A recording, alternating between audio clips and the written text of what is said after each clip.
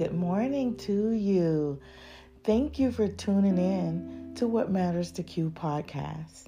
It is Tuesday, July 20th. Happy birthday to our oldest grandson, Jonathan. And I wanted to come on today and talk about what matters to me. And I'm Q. So let me give my disclaimer. This is what was heavy on my heart this morning when I got up. This is what I've been molding over. So I just wanted to drop it out here for the listeners.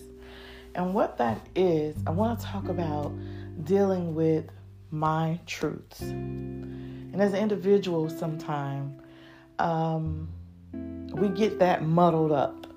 What's your truth? And what do you mean by that, Marquita? I'm going to tell you, of course.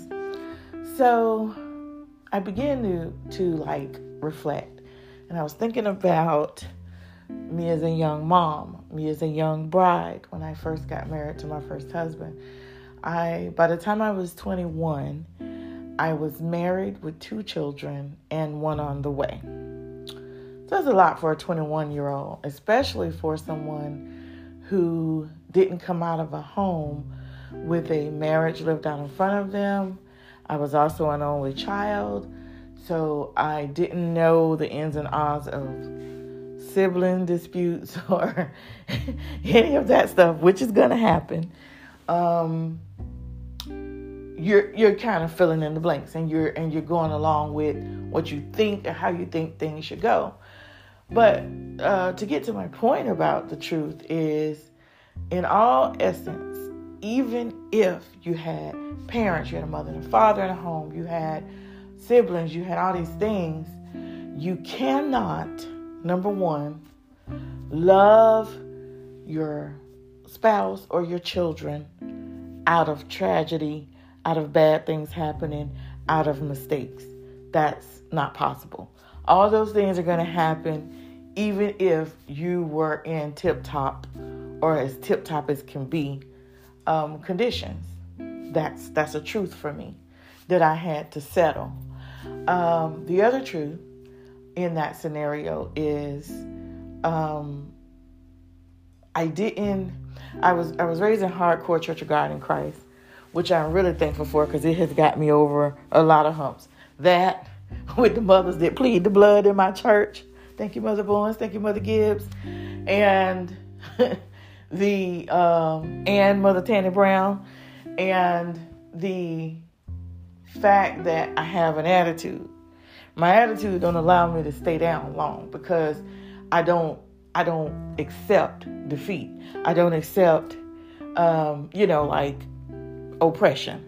I'm going to come out and I'm going to come out with a vengeance because I ain't having it. That's my attitude. But with all that, there was no way for me to be perfect. There was no way for me to be the perfect wife or the perfect parent or the perfect daughter. And sometimes I carry the weight of what I didn't do right. I just told my family last week that I was so sad that I didn't get to buy my mother a Cadillac. That was one of the things I wanted to do for her. And as soon as I got in a position where I could somewhat make that happen, my mom passed away. And I never got that opportunity. The truth is, that's not my fault. It's not my fault. But I carry it. And so sometimes just looking at the truth of the thing kind of mellows out all of the weight and guilt of a thing that we try to carry as humans. It's why depression is so big and anxiety is so big. It's why, because we don't realize we don't have to carry all the weight. The truth is, things happen that are out of our control. The truth is, sometimes we're going to make bad decisions. We're going to make bad decisions, and they are going to affect other people that we care about around us. The good news is if we get another opportunity at life, we wake up the next day, guess what? We have a whole nother opportunity to straighten some things out. And I work constantly at that. I work constantly right now at not allowing other people's negativity to get under my skin. I let them carry what they're carrying. And I carry what I'm carrying. In the interim, I pray for you. And I pray that things get lighter and better. But I don't any longer allow that stuff to impose on me. And it has a very long time.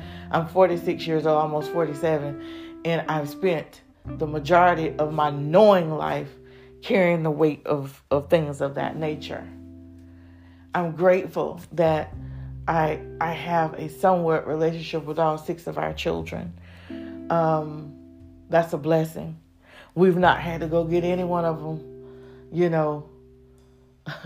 a suit for, obituary or anything like that. God has been great to us in that respect. And the truth is, I just need to bask in what things have happened great and good. And yes, stuff is going to happen bad, but the truth is, it happens to everyone. We cannot escape it, but we can determine how long we're in it. Until I married my husband, I had never heard that happiness is a decision, nor had I heard that love was a decision. These are not feelings, people.